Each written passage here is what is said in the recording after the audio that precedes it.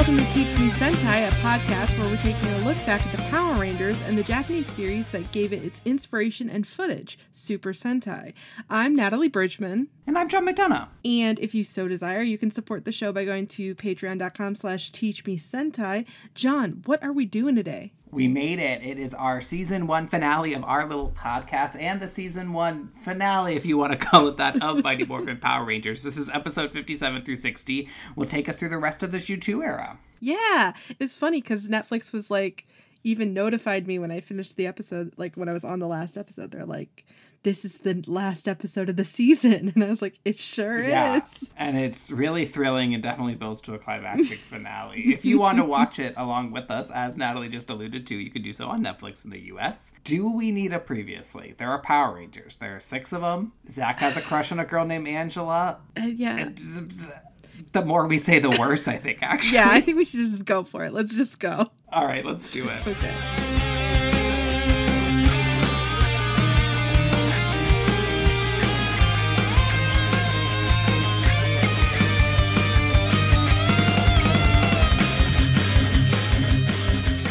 Mighty Morphin Power Rangers Season 1, Episode 57, Enter the Lizinator. Kimberly's cousin Kelly is practicing for cheerleading tryouts at the youth center, and it's not going great. Kimberly tries to help her practice, but Kelly feels like she'll never be as good as Kim and runs off. Rita is jealous that people are cheering for anyone but her. She decides to kidnap Kelly to distract the Rangers so her latest monster, the Lizinator, can destroy the city. Back at the youth center, Jason agrees to do a favor for Ernie and pick up some supplies downtown. Kimberly and Tommy find Kelly in the park, and Kim assures her that everyone has to practice to get it right. Putties attack. Kimberly and Tommy fend them off, but can't stop Squat and Babu from kidnapping Kelly. They take her to a cave. Kim and Tommy grab everyone but Jason and head to the command center. Meanwhile, the Lizinator attacks downtown, right in Jason's line of sight. He morphs and fights the monster, but the monster thinks it's too easy to fight just one ranger, so he runs off. Jason joins the others at the command center, and they realize they'll need all 6 rangers against the Lizinator. But even then, they may not be able to penetrate its super metal skin. Alpha will try to find Kelly, but for now, it's morphin' time. They find the monster in a quarry, about to push a car off a cliff. It calls for putties for support. Jason tries to push the monster away and drive the car away from the edge, but there's a putty inside. It drives after Jason, who ends up clinging to the top of the car, getting shot with lasers. Tommy comes to his rescue, and though Jason is worried that this will drain the rest of his powers, he goes into the fight. Kelly remembers what Kimberly said about never giving up and decides to teach Squat and Babu some cheers. The cheers are anti-Rita and tire her captors out. Tommy has managed to hold off the monster while the Rangers destroy the putties, so Rita makes the Lizinator giant. They call on the Zords. They're useless against the metal skin, so they call Titanus and form the Ultra Zord. Its lasers easily destroy the Lizinator. Alpha sends Kelly's location, and they teleport in, but she's already scared off the captors. At the tryouts, Kelly has learned to believe in herself. Bulk and Skull show up to mock her. Bulk does a cheer and rips his pants. Kelly nails her tryout, which mostly involves dancing and not cheer, that she practiced. She makes the team. Episode 58, football season. Tommy's going to try out for the football team, but he's worried about making the cut. Bulk has nothing but confidence. He's so excited to show off his skills that he tackles Kaplan. Tommy is intimidated, but Jason knows that if he brings the same focus he has for karate, it'll be fine. Rita decides to create her own team, the Rhino Blaster monster and some putties. What a novel concept. At the juice bar, Ernie reveals his own college football success and offers to help Tommy out. Skull encourages Bulk to study ballet to help him out. Kimberly laughs at him. Tommy stays at the youth center with Ernie while the others go to play flag football in the park. Tommy keeps accidentally doing karate during the football drills, and Bulk does more ballet practice during detention. The original 5 have a great game that does involve flips and tricks. Goldar sends the putties to interrupt them to get some quote-unquote practice. The Rangers kick their butts, complete with football-themed hijinks. The putties teleport away. But there's no time to celebrate as Zordon calls them to the command center. Rita has sent down the Rhino Blaster. It's morphin' time. Rhino Blaster brings in putties and football pads. These putties are pretty strong, and Rhino Blaster gets the upper hand and traps the Rangers in a multidimensional vortex. Alpha calls Tommy, reminded yet again of the Green Ranger's limited powers. He instantly takes care of the putties and fights the Rhino Blaster one-on-one.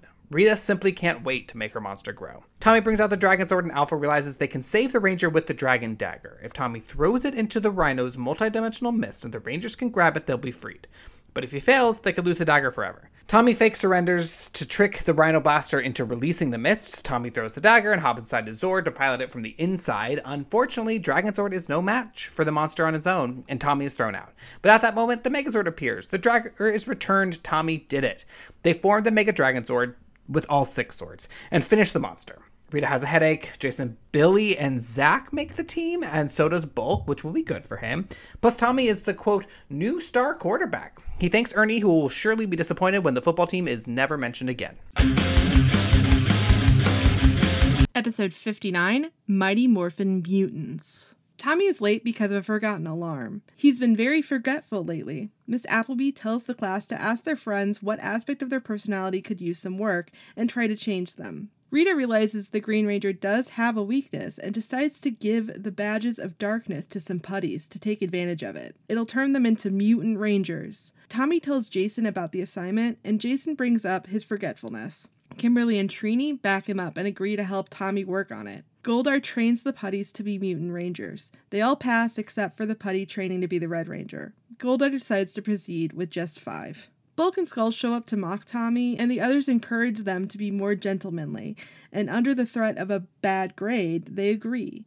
Kimberly and Tommy are attacked by their mutant counterparts, who copy all of their moves. After showing off their strength, they run away. The Rangers all gather at the command center, and Zordon gives them the lowdown. This is definitely the Badges of Darkness, and it's only a matter of time before the Red One joins in. They don't really make a plan, though. Billy works on a memory device for Tommy, which mostly just yells at him, and then Kimberly gives Tommy ribbons to tie on his wrist, and Billy's device shorts out. Everyone's assistance is making Tommy more stressed, and then Rita sends down the Commander Crayfish monster, so they all, but Tommy, go to fight it.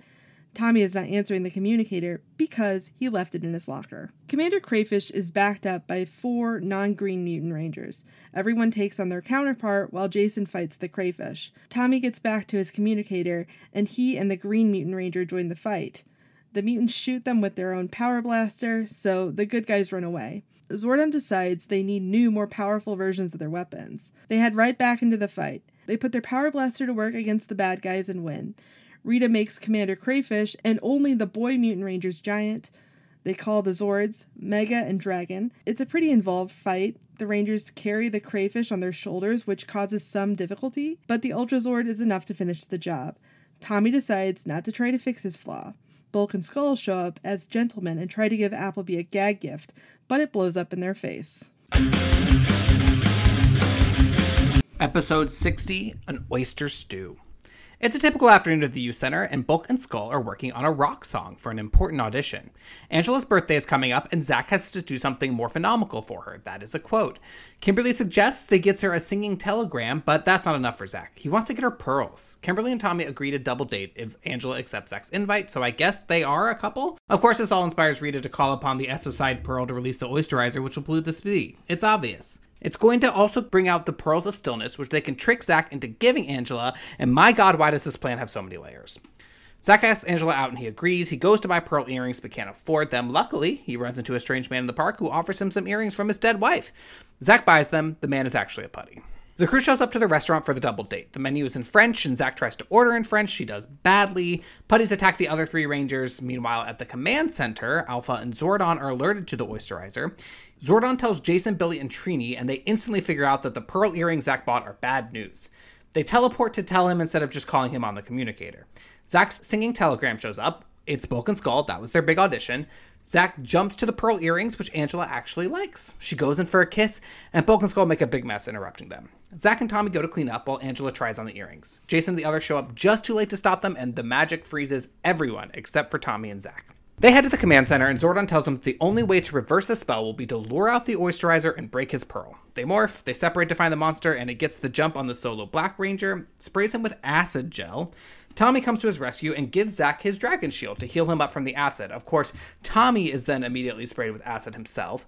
Zach jumps in and kicks the monster into the ocean, which I guess breaks the pearl because the spell is broken and the pearl earrings disintegrate. Zach grabs the others. They're going to have to go after the monster in the Megazord underwater. They find the Ecocide Pearl and destroy it. The Oysterizer, who I guess is giant underwater, tries to get revenge. The Megazord can't function under the water well, but Dragonzord can. Tommy sends Dragonzord, who pushes the Oysterizer back onto land. He has this cool pearl ball and chain weapon that almost takes out the Dragonzord, but it's Megazord's turn to come to the rescue. It blasts the acid gel off of Dragonzord and destroys the Oysterizer with the Power Sword or Megazord or whatever it's called right now. Zack has learned to not try to impress someone with money and gets some nice and cheap flowers for Angela. He has Bulk and Skull play some music and sings her a song. Angela loves it and they kiss. Angela will never be seen or heard from again. Woo! What a set of episodes. I know. I mean, I appreciate the season going out as itself, you know, going out on its own terms. Yeah. Which are bonkers bananagrams. Just absolutely insane. No notes. I guess the podcast is over.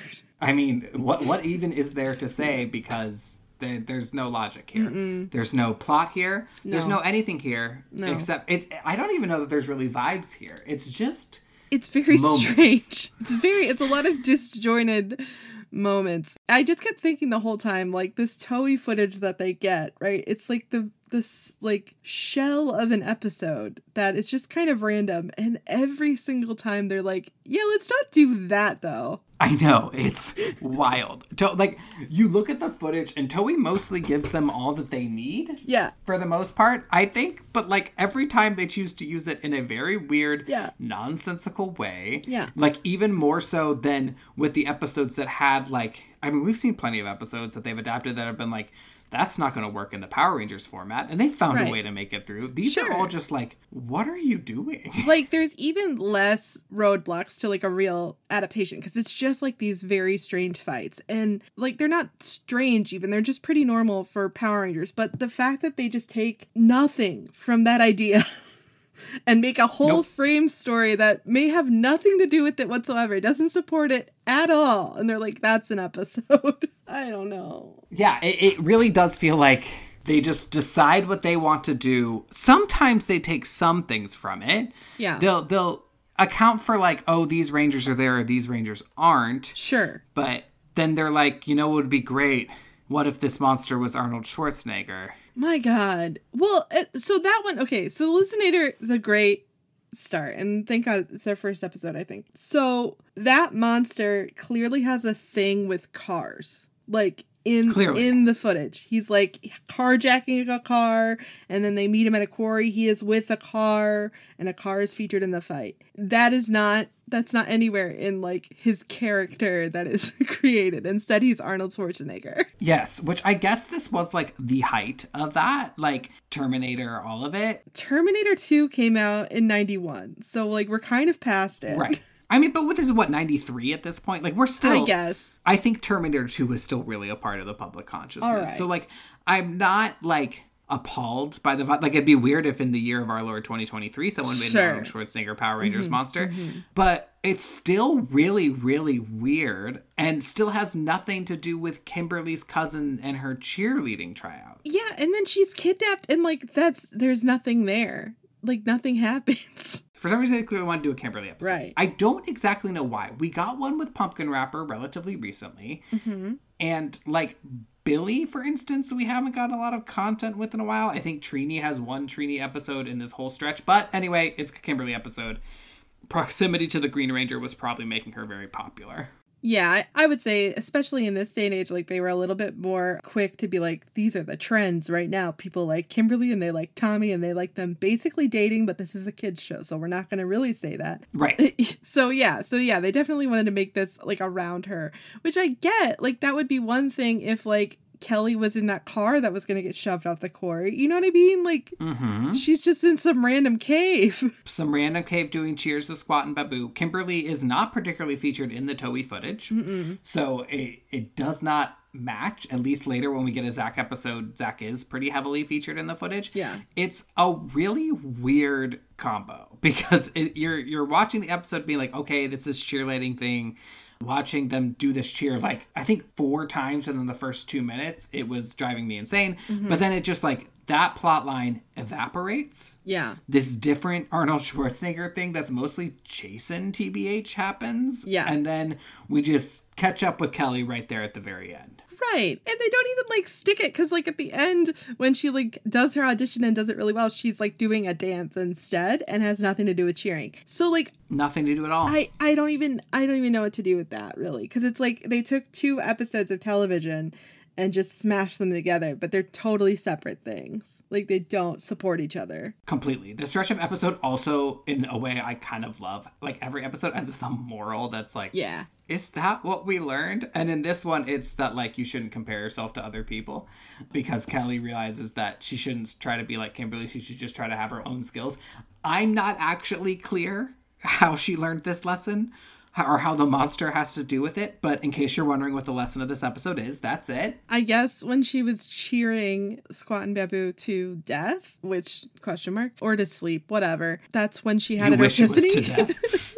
That would have at least made more sense. Like, suddenly Kimberly's cousin has evil powers, and that's why they're constantly, like, kind of butting heads. Anyway, that's a completely different show that I would really enjoy to watch, but whatever. Natalie's dream casting now. Yeah. Kelly seems to have a lot of familiarity with Tommy, starting a chain that goes through all these episodes that is like, are they a couple? Mm-hmm. I feel like we kind of get our answer at the end, because they're going on a double date, which implies to me, yes, they are. Yeah. But at this point, it's very like, oh, I know Tommy because he's always around our family. And I'm just like, what is happening? You have not filled in the gaps for me, Power Rangers. Part of me, like, wonders if that is, like, I know it's intentional, but I wonder if, like, from a kid's perspective, like a young kid, if, like, so-and-so's boyfriend comes around or whatever, like your older cousin or whatever, do you really know who they are? Or are they just, like, a person around? Yeah, I don't have, like, memories of my own to access in this regard, just because of, like, the age of my various family members. Same. But, like,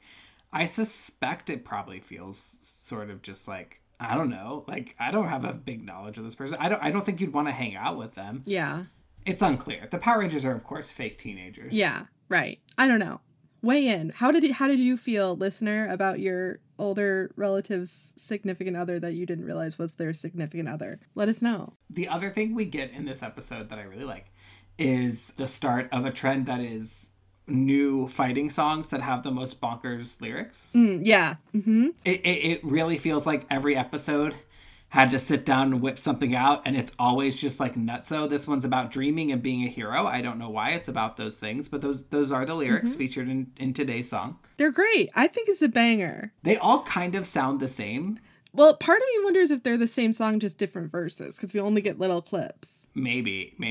I mean, I wouldn't put it past them, but it's always just like, oh, okay, here's a new one. Let's get into it. And watching with subtitles, can't recommend it enough, because the lyrics of these songs are all so stupid. And they're sometimes so stupid that the subtitles don't even know what they are. That's great. They're like, is this a sentence? And it's like, it is. It is not what the singer is saying. I love it. That's great. The Lizinator is really dumb, but also kind of funny to me. He like appears as like, must destroy Power Rangers, and it's just like, what is happening? Why is this happening? At one point he calls them Chowder Rangers, which great, frankly. The accent, I think, very like in the beginning I was like, is this a French accent? And I think it was before like the actor, whoever's doing his voice, like settled into the Arnold impression. I did not get that it was Arnold for like 2 scenes. Yeah, it took a minute because the accent was like shifting around. Yeah, it's weird. And like that, I feel like at first I was like, is that on me? But I'm really glad you said that you had the same experience. Yeah, it's like halfway through my notes where I finally write in all caps, is this Arnold Schwarzenegger? Yeah, I was like, oh, Lizinator, like Terminator, okay. Insane. I have like so little to say about this episode. At one point, Tommy does a cool spinny kick. This one made me be like, oh God, we're really going to stumble to the end. I'm happy to say that we're going to get into some more fun after this one, but like everything you need to know about this episode is Kimberly's cousin is kind of annoying. The secret to cheerleading is pigtails and dancing, not cheerleading. And Power Rangers did an Arnold Schwarzenegger monster. And those things were not in any way connected in any way that would be meaningful. Right. I doubt we ever see this cousin again. No. I refuse to look it up. She annoys me too much. Yeah. Trini's cousin, much better. Liked her a lot. Sorry, Kelly, you're cut. Get out. All right. Now we have to talk about football season. The episode actually fun. Football. This one was good and fun in a fun way, I think. It is fun. It was my favorite thing about this episode is that like the frame starts and you're like, oh, they just made this up. And then you get into the footage and there's actual putties and football pads. And it's like, oh, that's cute. Which is so funny, like, in comparison to the episode we just watched, which has nothing, like, they're totally separate. And then it was like, oh, God, they're going to shove a football story into some footage that they got. And then they're in football uniforms, and it's so exciting. And there's football puns just, like, all the time. Everywhere. Like, in the very first scene when Bulk knocks over Kaplan, Skull's like offsides, and we're just always going to be saying football terms. We're always going to be referencing the beautiful sport of football and the teamwork required to do it. It's good times. It's great. It's great. Also, I think this episode really solidifies the fact that Scott and Babu love American culture. They've really become quite attached to it. Yeah. And I love that for them. I hope we explore that more when Squat and Babu become almost entirely just weird comic relief characters because they're just hanging out with Lord Zed. Right. It'll be good for them. You know, they're assimilating, even if we don't want them to. Even if you wanted them dead in that cave. Well, it would have been something. Something would have happened. Anyway. In the foundation of this episode, we have to discuss something really important. Okay. Which is that Tommy absolutely should not be on this football team. He does not have time. And Bulk absolutely should. And I don't know why everyone's being so weird about it. Right. Like, Bulk, like, absolutely in any, like, real high school context would be on the football team and would be doing really well. That's just true. Yes. Like, Bulk is, like, a type of person who I feel like exists a lot in high school where, like, they're bigger. They're probably made fun of it. They're probably something of an outcast. The football coach is like, you should really go out for football because you can use the big boys. Mm-hmm. And then through that, find a sense of community and become less of an outcast. Like, I think there were like 6 of them at my high school. I think there's probably one at every high school. It's the beautiful thing about team sports, if you ask me. But, like, the way everyone else reacts to Bulk trying out for the team is so strange. They're just like, why would he ever feel like he would be good at the sport where you use your body weight to tackle things? Right. Bulk is very dedicated, a thing we know, and, like, has exactly the body type you want to be a great defensive Absolutely. lineman. I don't get it, but it's just because he's Bulk, and so, like, he has to be bad, which is awful. Yes, it's stupid. I love Skull's support of him. I think your one downside might be Grace, so let's teach you some ballet. I love it. Yeah, he was reading books about it. He's doing the research for his friend. I like that. It's previously been implied that Skull can't really read, so I'm happy to see that that's not true.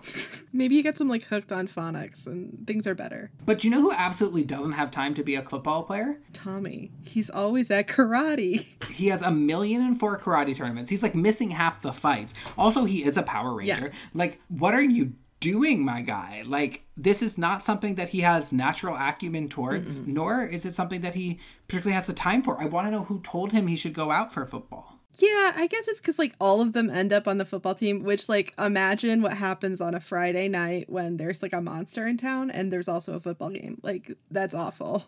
Everyone is going to know immediately that they're Power Rangers. Yeah, I can't engage with the fact that all of them end up on the football team, except for that we have to engage with it. It is the most bonkers, baffling concept. Like, there's so many layers of it that make no sense. First of all, Billy is on the football team. Billy Cranston is on the football team. Remember when 50 episodes ago he couldn't even, like, throw a punch right? Like, not to say that you can't get better and change, but, like, why would Billy want to be on the football team? I don't know. Yeah, it doesn't strike me as something he'd be interested in. Right. Same with Zach to a certain extent. Like, all of the interest that Zach has shown me up to this point, football playing, not really one of them. I could sort of see Jason being on the football team, but even then, like, Jason seems pretty dedicated to, like, karate. So it's surprising to me that all of them both go out for the football team and make it. I don't think it's ever mentioned again. No. It's also weird because Tommy is the only one who seems to be concerned about making the team. Everyone else is, like, playing flag football, but it seems like something that they're just doing, like, for fun because, you know, it's football season and we're thinking about it. Right. And also, I just think it's really funny that, like, Kimberly and Trini are like, we play flag football and, like, are totally fine and confident in our skills. But Tommy, this, like, incredibly athletic person is just like, I just don't know if I can do it. It's just weird. It's weird. It's so silly. I do like the jokes, though, that, like, he like accidentally kicks, like, a blocking whatever the thing is. Like, he's always doing accidental karate when he's practicing. I like that. It's one of the best things that this show has ever done. If I get nothing else from watching the Zhu2 era, I get Tommy accidentally does karate when he's trying to practice for football. Yeah. And that is so good and so funny. And, like, there should be more of that. That whole sequence. The fact that Ernie was a college football player is also very funny to me for some reason, just because he, like, casually drops it in. And, again, I don't think it's ever going to be mentioned again. I think it explains his business acumen as well. Yeah, maybe he has a couple concussions under his belt. Another reason Billy wouldn't do football. He's not going to risk hurting his head. No. But okay. I guess at this point we weren't talking about concussions as much. But Tommy, like, trying to fight the dummy Tommy, trying to do these agility drills and, like, slipping into karate. It's so good. Yeah. I love it so much. That's the best part. This is the best part of this whole frame story is that. I also like that when they're playing flag football, they have color-coded football flags. Yes. I think that's great and definitely helps you know who's on whose team. Billy's arms are exposed, which is a thing I think they generally avoid because, like, he's stacked. Like, he's very fit. He looks so good. It's so weird every time we, like, get David Yost's arms are out and it's just like, wait a minute. Hold on. This nerd? This guy's supposed to be, like, afraid of fighting? What the fuck? They do flips, they do tricks, they do stunts. I really like the flag football sequence. Yeah. You know I love teen hijinks. It's good. It's fun. It feels a lot like they're realizing, like, that what people really like about these episodes is, like, this kind of teen moment where they're doing goofy stuff. And I think that's why the frame stories are just getting more and more inflated with every episode. But yes. Like, yeah, it's a fun time. It's good. The putties attack. There's, like, a football-themed putty fight, So which I really fun. like. We get the first play of a song that, like, is deep in my sense memory because of how it's stupid, how stupid it is. It's called 541.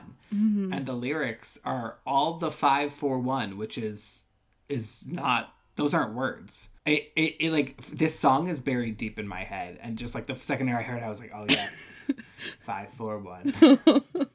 I don't remember it as much, and I thought it was a jam, but I can understand. It is a jam. It's just part of, I think, why it's a jam to me is because all the 541, that's not a sentence. Well, it is if you're not using real words and you're using numbers. It's fine. It is a vibe, for sure. Yeah. After the fight, they go to the command center, and Zordon says one of my favorite Zordon lines from this whole stretch. As you can tell from her latest putties attack, Rita has planned a football game of her own. Because it's like, what are you talking about? Like, putties fight all the time. I don't know why you'd think I was assuming football. But okay, Zordon. Yeah. Well, I mean, I guess because they were playing football and then the putties were like, oh, I know how to do this. But I think that's just, putties just go with the flow. Yeah, that's the great thing about putties. Putties have lots of skills, including, as we've seen in a couple of these U2 episodes, pretending to be human people and gaining the power of speech. Yeah, just like whatever, man. Whatever the need requires, you know, they just make it work. It's pretty good. It's pretty good. Multi-dimensional vortex. I don't know what that is, but who knows? Sounds scary. And they always bring up these multi-dimensional things and I'm just like, yep, absolutely. But they're like different than the other one, but they have basically the same name.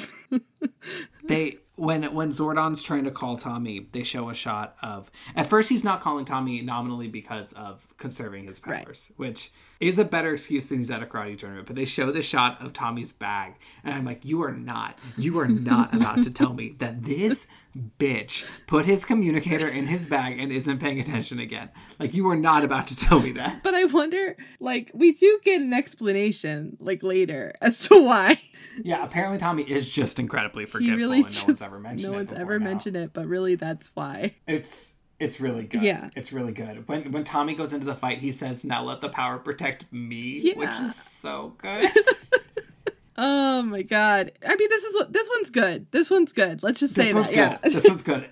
Including the end when Bull comes out in a tutu. Tommy is somehow the star quarterback. Oh my god. Like, the season hasn't started yet. I was screaming the whole time. Star quarterback? He doesn't even know what football is. Like, just make him a kicker if you want to include him. I mean, honestly, he probably kicks pretty good with all the karate and the spinning. Yeah, just make the guy a kicker. It's right there. Maybe Billy's the kicker. But I guess, like, kids don't know what a kicker is. Yeah, quarterback's the thing they all know. Yeah. And Tommy has to be the star. This is like a very, like, the Green Ranger, it's starting to annoy me, if I'm being honest. Like, it's the, like... You know it's going to get worse. Infinitely strong / not... I don't like it. Mm-hmm. When a sixth ranger shows up and is just cooler and better than everyone else. I find that very not interesting. Mm-hmm. And Tommy was not that for a long time. Yeah. And now is incredibly that. He is the strongest, bestest ranger, and aren't you so happy to see him? And I just don't... I don't fuck with that. Yeah, I mean, it is only going to get worse from here. Because when he becomes the White Ranger, it's just like, it's unstoppable. Oh, doubles down. Yeah. And then he doesn't even have the veneer of a weakness. No. Although the Green Ranger's draining powers have yet to be a problem yet. We'll see. The season ended and the Green Ranger still has his powers. Yeah. So we're going to have to check back in on that one. I hope it's at least an interesting mechanic. We'll see. But yeah, no, in these last few episodes, it's really solidified the fact that like Tommy is so good and he's so great and we love Tommy. And actually everything we're looking for is like an excuse to get Tommy on the screen. And I don't think that was like to the series' credit in any way. I agree. It's weird when he hops in the cockpit of the Dragon Sword, and then like it's worse when he's in the cockpit than with the Dragon Dagger. Yeah. Because famously he gets in the cockpit in the climax of Barai's arc, and so it's like him really finally unifying and become like a ranger. It's kind of weird. I do love all the football puns. The monster doesn't have a sword and then does have a sword, which I like. Yeah, sure. Why not? And Billy made the football team. Which, you know, if that's what he wants. I like when he's announcing the people Kaplan. It's like a pep rally where they're announcing the team, because you know that's how this works. Yeah. And it's like, Jason, big applause. Here's Kimberly and Trini. Here's everything. Yeah. Zach, oh, huge applause. Here we are. Here's Kimberly. Here's Trini. Billy, everyone's applauding. It's so great. And then she's like, and Michael and Jeff and Steve. Bobby. And like all these other names. All these people. Some of them are like really working their little moment. And then he drops a piece of paper that I guess says Bulk and star quarterback Tommy. Yeah. Is Kaplan the football coach? You know, maybe he is. But you know what? So we skipped over the most egregious thing to happen in this entire episode. Speaking of Kaplan, is that Kaplan, very early on, there's like this, of course, like a ride tackle gag where Bulk tackles Kaplan and whatever. There is a audible and like very clear effort for Bulk to bite Kaplan's toupee off. Oh, yeah. And I just wanted to underline that because it was insane to me. Like, what? It's really weird. Like, just have it fall off. There's moments in this and the next episode where Bulk and Skull do something that is just so wild and unhinged that it's just like, but why? This is also counterproductive to the main thing they're working on. And in this case, it's biting Kaplan's toupee off, and what are you going to do? Bulk's wearing a tutu at the end. I would have ignored it, except they did like a biting sound effect. And I was like, yeah, so they meant for that to happen. They wanted us to see it. I mean, Kaplan would probably get pretty hurt if he was tackled by Bulk, even by accident. And it's like onto the staircase. Yeah, it was scary for me. I was like, is this really going to happen? But then obviously it's a show. It's fine. But, ugh. Yeah, but this episode, it's fun. It's a big Tommy feature. Rita bringing a team together to try to fight the Power Rangers teamwork, but the Power Rangers, of course, have better teamwork. Yeah. And let's take a break and then come back for an episode that's a big Tommy focus and Rita bringing a team together to fight the Power Rangers teamwork, but the Power Rangers obviously have better teamwork. Yeah.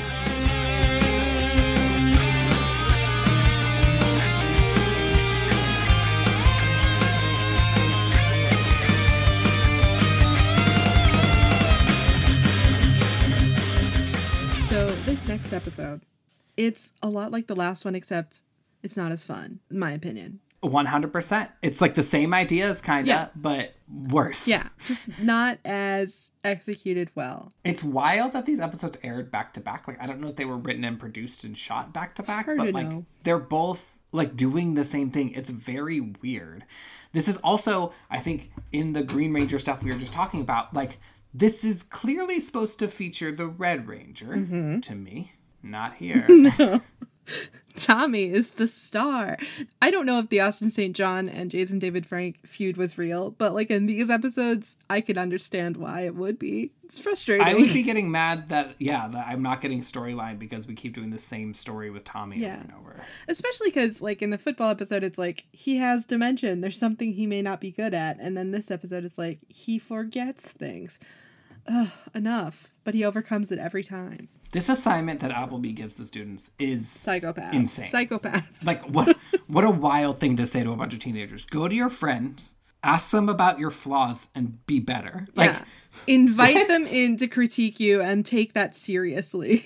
Take that to heart. A bunch of 16-year-olds. You ask them, tell me what's wrong with me. Yeah. You just open yourself up to that and do it for a grade. Yeah, and if you don't change enough, I'm failing you. You're going to get held back a year. I think things are going really bad at like the Appleby Estate Trust. She's having a tough time. It's getting rough, and they haven't released the appetizer sampler platter yet, and that's going to really change things around for them. But for now, it's a little rough over there. So she's taking it out on her students by doing these absolutely unhinged assignments. Oh my god. It also feels a little bit like this is all just an effort to try to get Bulk and Skull to make some improvements. Like she's putting this on the entire class because she's so sick of Bulk and Skull's bullshit.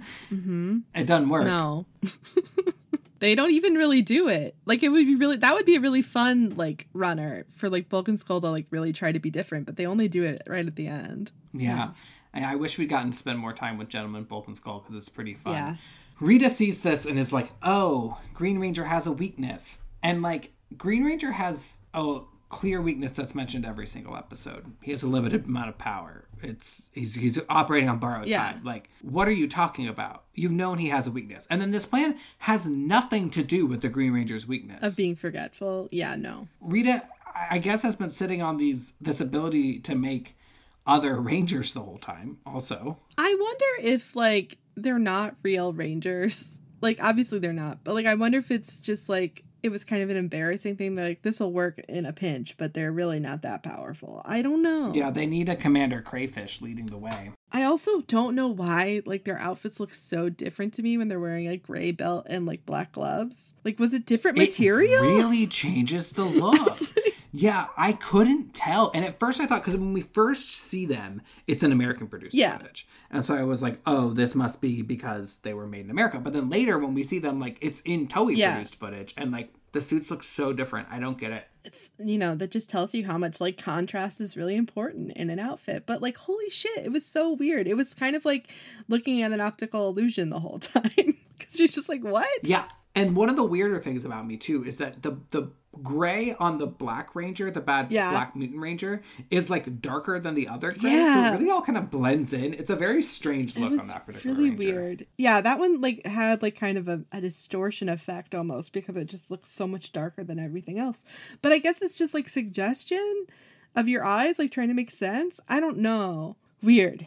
Yeah, it was really it's weird. Very weird. Okay, good. I'm glad it was weird for you because it was really weird for me. Rita has also done doppelgangers before. Yes. So it's really just like we're trotting the same territory. Just a different version of that. It's just a different kind, which I like kind of think is interesting. I don't know why they're like no Red Ranger. Like, I mean, obviously it's because Toei didn't like let the Red Ranger have a doppelganger in that footage, but like it just is Goldar saying like none of you are good enough for this, and that just like made me think that he was going to become the Red Ranger, but that's not what happened. No, it's Commander Crayfish, who is a red monster. I'm assuming that's where like Toei was coming from. Like maybe in their head it was like this monster just has these sort of Ranger backups, which is kind of fun, but like it's all very weird. Also, when the Mutant Rangers come out, Kimberly and Tommy fight them. I don't know why the Mutant Rangers run away. They're like, they really have Kimberly and Tommy on the ropes, but that's an evergreen question. Right. But after this happens, they all just kind of chill.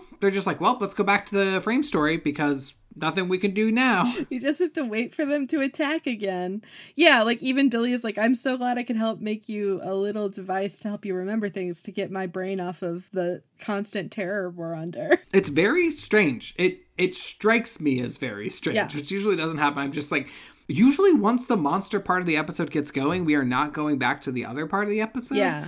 And so it's very weird to like sometimes we'll fight putties because the monster's not ready yet, but like the threat is in play and they're all just like, well, let's build you this device and tie something on your thing. Tommy is so forgetful. So forgetful. He doesn't remember anything. He's forgetful to the point that I'm like, did you suffer a brain injury? Likely. Do we need to take you to a doctor? Because like I'm concerned by the sheer level of like you cannot remember anything. Yeah, it's interesting. Like, I do think that it kind of explains why he was never wearing his communicator ever or ever had his morpher. It does.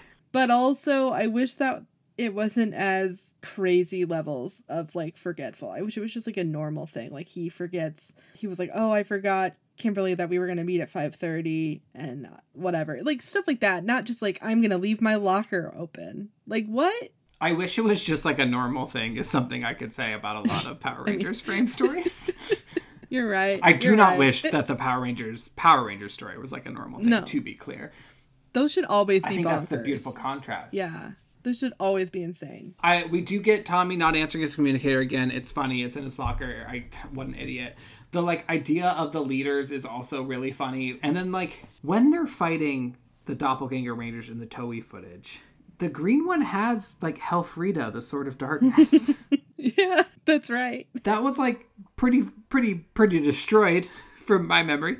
Well, here's the thing about the Toei footage. When they make it, they're like, I don't know what the fuck these Americans did with our stuff, so let's put this in here. Not our problem. They're just giving us stuff to like do with whatever we want, and we don't even use it right. So like, I guess they can have this one. They can have that. They're already focused on Die Ranger, I'm sure. Yeah. It's also funny because the rest of the Rangers are fighting with like the non-legendary versions of the Sentai weapons. So if you remember from Zyuranger, the Zyuranger had weapons that when they would also morph into the legendary weapons we know and love. But like those are the props they've given to the other Rangers. Right. And that's why they have to get identical weapons. Yeah. Identical except for a little worse looking weapons. They're an American produced, because in the command center moment where Alpha gives them, these look the same, but I promise they're better weapons. And like, they look bad, right? Well, that's because they're American made. They don't have the real ones. What's confusing about that to me is like, weren't they selling toys of these weapons? Like, the whole point of Power Rangers gear is that it's something that can be produced. It's toyetic. You can sell it. But like, could they not just go to a Toys R Us? Well, I don't think they had them to scale. That's like... Oh, I forgot they were for children. I forgot about children. Like, I have like a set of like the weapons from like Ninja Storm or whatever, and they're tiny. They're like for small children. Like, they would not work. In today's episode, John forgets that Power Rangers is a show for children. You really caught me there. You really caught me there. They look bad. They're like foam core is sort of what it looks like. Yeah. And the scale is all really weird and it doesn't look good. We go back into the fight and they work just fine. And what do you know? They look just like the regular weapons. I don't understand this. It's stupid. It's also very weird. They do this a lot right now where like the Rangers will just leave the fight and the monster's there, but they just leave. And then like, it just seems like the monster's like frozen in time until the Rangers are ready to return. Yeah, I don't get it. There's a lot of like departure. There's a lot of like, well, not right now. We're not going to do this right now. We'll do it later. We'll do it on our own terms. And it's like, it's a monster. You got to address it. Yeah, like the whole thing is that Rita's trying to destroy the world, right, correct? Like people could die. Yeah, like I don't think you can be so laissez-faire about how you address this monster. We have what I'm sure will not be the final escalation of the naming convention of what it's called when they put all of their weapons together into a big boom boom thing. It was the power cannon. For a while it was the Mega Blaster, and this episode it's the Power Blaster. I like the etymology of it. It's making sense to me. They're iterating. They're figuring out what feels right to them. Or maybe the Power Blaster is just what it's called when it's the new, stronger weapons. That look different, but the same, but different. Sure. Tommy decides he has no flaws and doesn't need to change. Well, no. I think his friends are like, actually, what Appleby is telling you to do is fucked up. I think... Okay, but yeah, I actually think Tommy has a legitimate problem here that he needs to be working on. Well, I do think he has a brain injury, but like... That's what I mean. His legitimate aneurysm that's gonna burst. But in the universe where this isn't a brain injury and it's just a fun quirk, which is what we're in, his friends are like, actually, I think Miss Appleby's assignment is fucked up and your flaws make you who you are.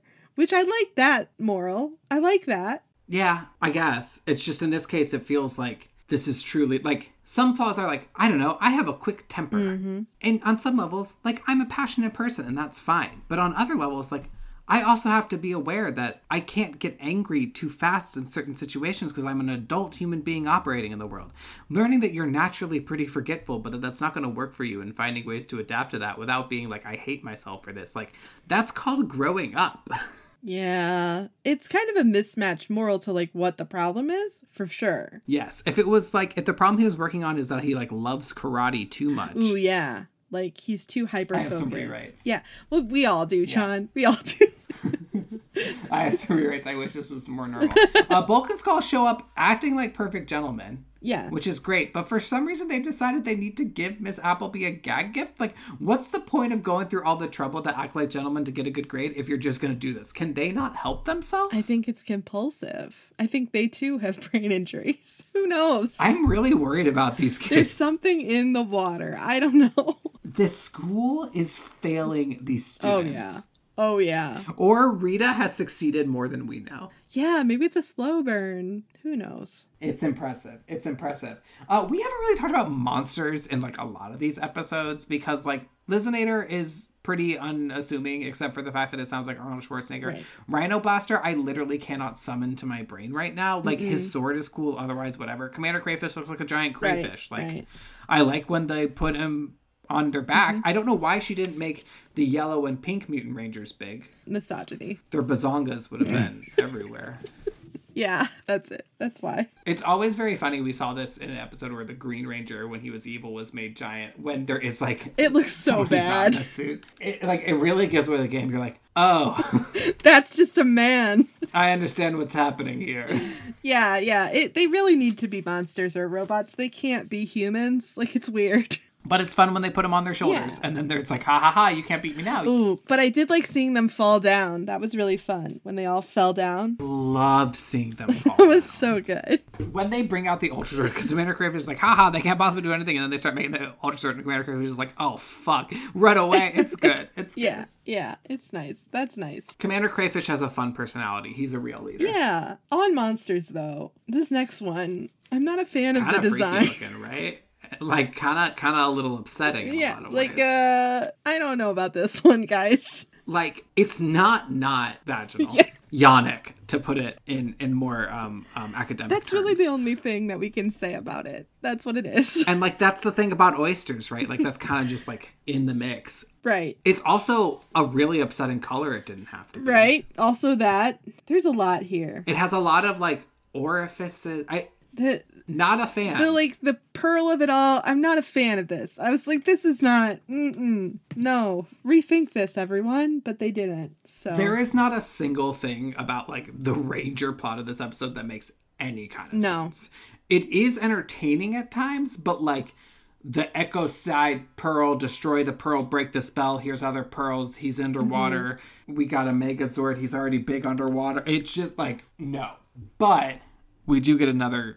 In our final chapter of the Zach and Angela saga. Which I like. The thing is, this, we have to keep in mind the whole time we're watching it, is a season finale. Yep, this is the season finale. This is they were like, land the plane. Yeah, this is what they're doing. So the main thing about this one, though, is like, there is this big date thing, which is a culmination of like the one and only personal story narrative that we've had this whole season, which is Zach and Angela and their very rocky not courtship, I don't know. Angela is constantly shutting him down, but then also being like, well, maybe we can go on a date. It's really confusing. I wouldn't date her, Zach. Like, I would just move on. And she really likes toying with him. It's like, I don't think this is fun. I do have written down Angela Queen, because like Angela as a person, I support it, but I wouldn't want to date that. Right. Hard to get is not real.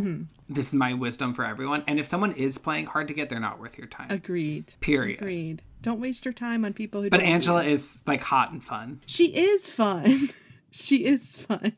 And she also is like conscious of her own flaws. She's like, I'm too materialistic. Like, okay, that's one of them. Cool. Like it's very clear to me that she doesn't really like Zach, but she likes being flirted with and she likes stuff. Absolutely. On one level, like work. And on the other level, like, don't play Zach this way. You can tell he's so smitten for you. Yeah, he's like so into her. And she's just like, well, maybe I can get some fancy earrings out of it.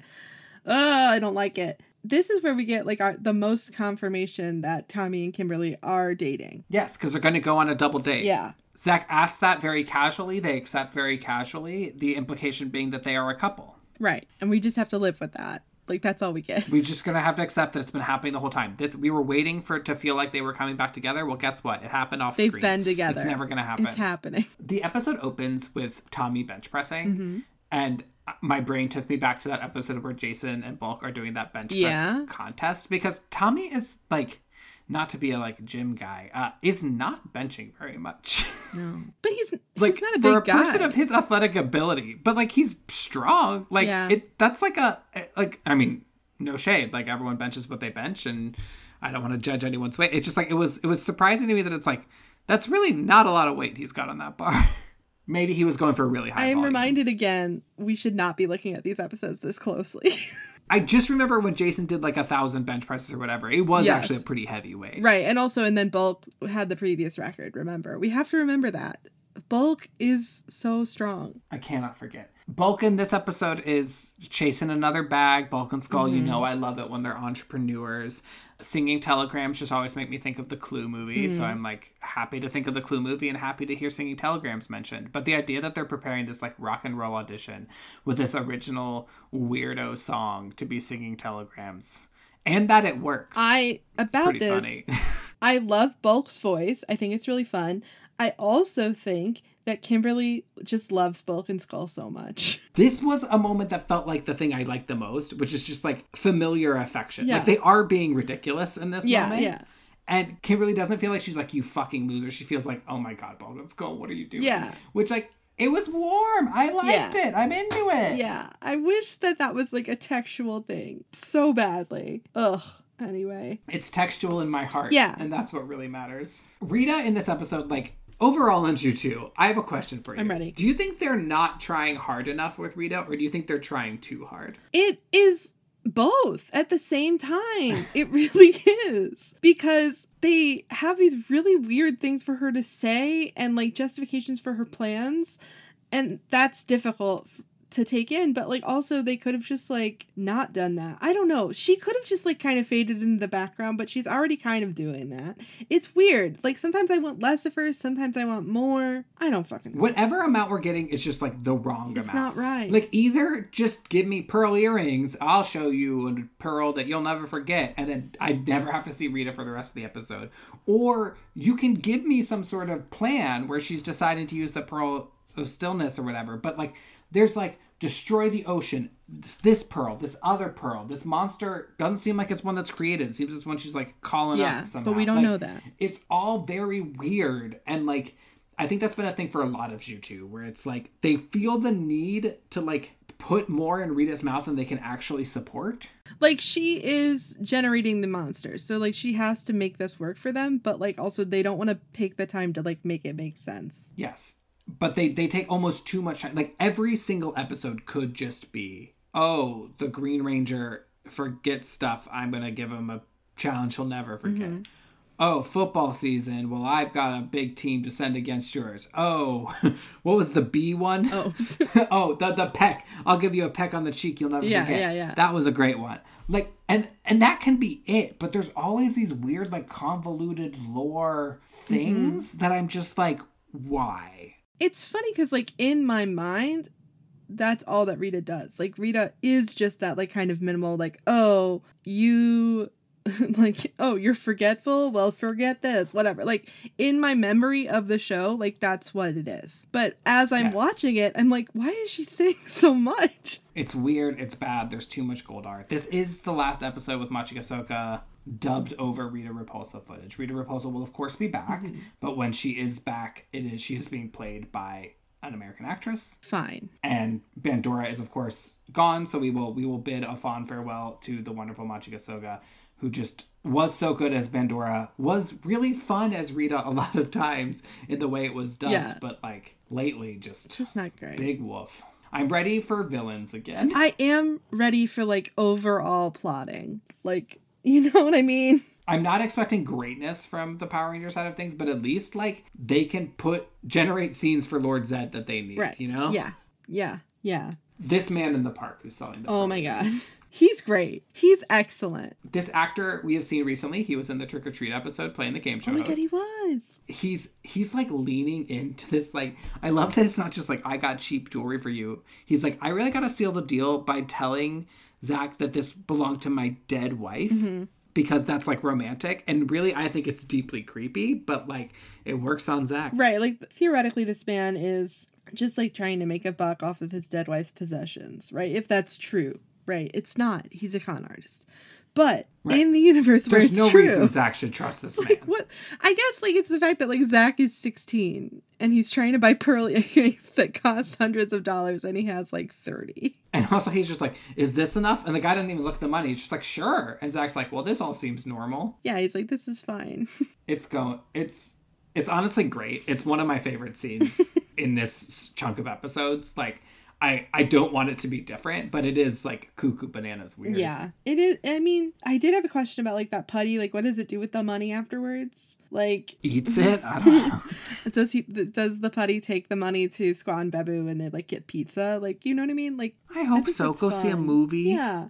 I also want to call out Kimberly's amazing hat game in these episodes, but specifically in this one. Kimberly looks so good in this episode. When they go to the date, she's like, I'm actually just going to keep wearing the dress I was wearing earlier because I look fine. And she does. And I'm into it. And she just has this cute hat, and it's cute. I love it. When they're walking into the French restaurant, Tommy has put on a green blazer. It's so big because it's the 90s. Yeah. It's really funny. And he just goes like, cool. And it's like, what? Excuse me? Yeah. It's really good. But Zach's outfit is really also good. Zach's outfit is great, actually. Zach looks great. Zach always looks great. Yeah. Always. And then we very quickly get into like panic at the French bistro. You know what I mean? Yes. First, Jason, Billy, and Trini have not appeared in this episode. Right. Trini goes, I wonder how Zach's date's going. And then she goes, look out. That is like the actual thing that happens. Yeah. And then they're attacked by bunnies and it doesn't matter. And then like Bulk and Skull show up and things are falling over. He tries to order in French and orders like frog legs. And they're like, oh, but it's like frog legs are good. I don't know. Like, I love that also Skull loves frog legs, the thing we learned. Oh, When yeah. he calls over the waiter, he says Garcon, hard C, Oof. which is also...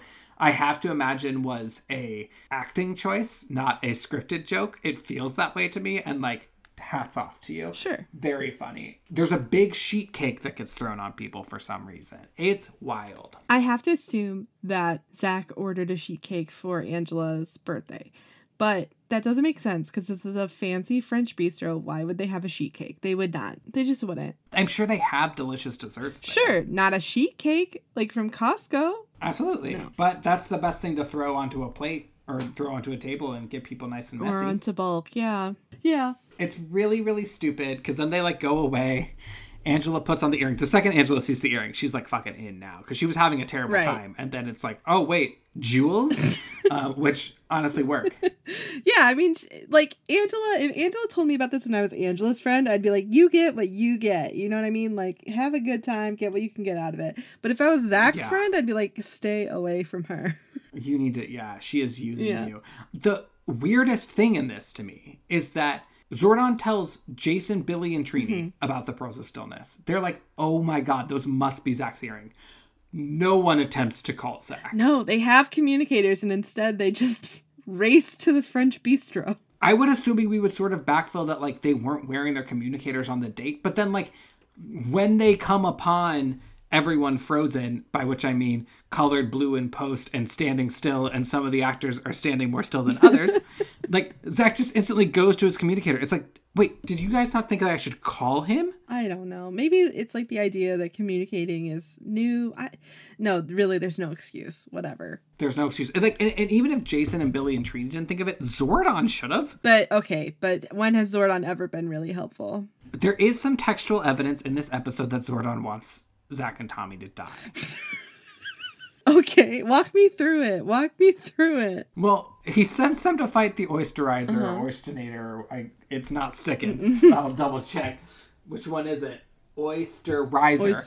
Moisturizer. Oysterizer, yeah. And famously does not tell them about the acid gel, which seems like it's a real dink in the doink for old Zach when he gets hit by it. Yeah, he does not like it. It doesn't feel good. And I just feel like maybe Zordon was like, uh-oh, you got killed by the acid gel. You know what I mean? I mean, I absolutely think now, that is what the intention was. I did not think that before, but yeah. The way Zach says Zordon didn't tell us about the acid gel it's really good to me. You know who's really fucking forgetful? It's Zordon. Oops, I forgot to mention that. And then Tommy gives Zach the dragon shield, which is fun. We get such to see a cool visual. I love it. Instantly gets hit by his own bunch of acid gel. And then I guess Tommy breaks the spell. I don't want to look at it too closely because who cares? But kicks him into the water and then runs into the restaurant and Tommy's not there. And there's this like weird couplet where they're like, where's Tommy? And Zach goes, I left him on the beach. And in my head, I'm like, is he still suffering from the acid gel? This is a finale. Like, I think what theoretically happened is that Zach was like, I'm feeling better. Here's your shield back so you can heal up a bit. While you do that, I'll go grab the others and get the Megazord. But like, what we get is, I left him at the beach. No time to explain. There's an underwater fight. It's kind of cool to be underwater, but you have to look at the vagina monster. Oh God, it's so awful. The whole time I'm just like, please, no. Early on, when they talk about going underwater, they're like, the Zords don't work underwater. And in my brain, I was instantly like, doesn't the Dragon Zord live in water? And then later in the episode, the Dragon Zord actually works quite well underwater. Yeah. So, Power Rangers, where continuity goes to die even within a single episode. They beat it. Whatever, man. Tommy calls the Dragon Zord buddy. Cute. Don't serenade people. It's weird. I guess people like it. I think it's so weird. Angela kind of liked it, but the best part of this sequence is when he's like just saying, when they're just talking and he's done with his song, mm-hmm. there's like background music and Bulk is like harping it. Yeah. It's really funny. It's very good. But like, it's just weird because then they are kissing and then Bulk and Skull are like right there with them. Yeah, scream, sing at them, and then Angela leaves town and never tells anyone. Never see her again. Where she went. Goodbye, Angela. Ode to Angela. We had a lot of fun with her over the episodes here. We're gonna miss her. Yeah, I am gonna miss being able to write Angela all caps in my notes because that's what I did every time. Because every time that's how it feels. Yeah, just like, whoa, there she is. Continuity. God, I really hate this monster. I don't like it. I hate it. I was like, did no one else think that was not fun to look at? No one else. No one else. Anyway. All right. We did it. 60 episodes of Power Rangers, 50 episodes of Super Sentai, plus some other Sentai episodes, all these comic books. We have done it. So now I have to ask you, for the last time this season, who was your favorite Ranger this episode? And much like when we ended Sentai, I would kind of like to know who was your favorite Ranger this season as well. Favorite Ranger this chunk of episodes here is definitely it has to be Tommy because he has like a narrative kind of. Yeah. The other argument is Zach. Okay, either one. I'm going to go with Kimberly because I do what I want. I mean, that's what I want to say. But see, that's my favorite Ranger overall is Kimberly. I love favorite that. Ranger overall. Tell us why Kimberly's so great. Because she just adds stuff to a scene. She's always adding. It's never taking away. It's never a problem. She's never like, why is Kimberly doing that? It's always fun to watch her be Kimberly. And I like that. I think that's great. I think Kimberly is definitely like an all-time great. Just in the interest of saying someone different, I'm still going to go with Trini. All Trini right. has fallen off, unfortunately, in the back half of the season. But like the thing about Trini that always works for me is like whenever it's a Trini feature episode, like it's going to be good. Yes. Like it always works. And like, I don't know why they didn't lean on that more. She's like such a fun, cool character. But like, I love Trini. I think Trini is having a lot of fun in all the scenes. And Agree. yeah, my favorite this season was Trini. I love that. Girl power. Natalie, we have done it. That it. is it for this episode and season 1 of our little Holy program. crap! Holy crap! We did a whole season. Amazing. Amazing. Thank you, listeners. Yes. For coming along with us. We wouldn't keep doing this if people weren't listening to it. So that's really cool that you guys are, and we're happy to have you here, and we're excited to see you in season 2. We are going to take a little programming break just to recharge a little bit, some life stuff. You know the deal. We will have a bonus episode. I don't know exactly when it's going to go up because it's going to depend on like when we can get it together, about the Netflix anniversary special that is coming out just right around when this episode will be launching as well. So that will tide you over, and we'll clearly announce on the social medias when that episode will be out and also when the season 2 will officially launch. Yeah. But we are excited to see you when we get into that. Yeah, it's going to be really fun. We're excited about going into like a new Sentai season. I think we both miss Sentai a lot, and it's going to be good to get back to that. That social media is Twitter, Tumblr, and Instagram, Teach Me Sentai. You can also email us at teachmesentai@gmail.com. Please rate and review the show. And this is a great time, now that the whole season is done, to maybe reach out to a friend that you think would like the show and say, hey, you like Power Rangers. Here's 36 episodes taking you through a full season of Sentai and Power Rangers. Maybe you want to listen. It'll be a good time. Yeah, binge it. It's binge-worthy, maybe. But to wrap everything up, for the last time this season, John, if you were given a morpher today, what color ranger would you be? Today I am a brown ranger of some kind. Like, I don't know what I want to call it. I feel like it probably would have a cool name, but like I'm wearing brown. Mm-hmm. I can't imagine there ever being a brown ranger. Maybe like a tan, maybe a like, I don't know. I always think like copper like a copper ranger. Yeah, that's cool. That's groovy. Something like that. I don't know, pretty I'm 6th Rangery though. What about you? I am like head to toe in gray right now. So it's like copper and graphite, which I think are two. Graphite is definitely in Dino Charge. Yeah. So we are earth tones. It's Earth Tone Rangers from the Earth Tone season. That is us. And until we see you in season 2, may the power protect you. Bye.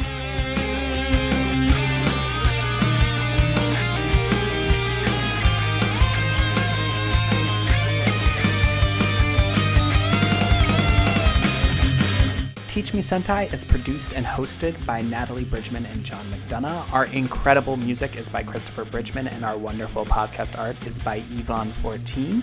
You can find their work on Twitter at EAVON14 or on Instagram at Yvonne.14.art. You can support the show by going to patreon.com/teachmesentai, and new episodes come out every other Thursday wherever you get your podcasts.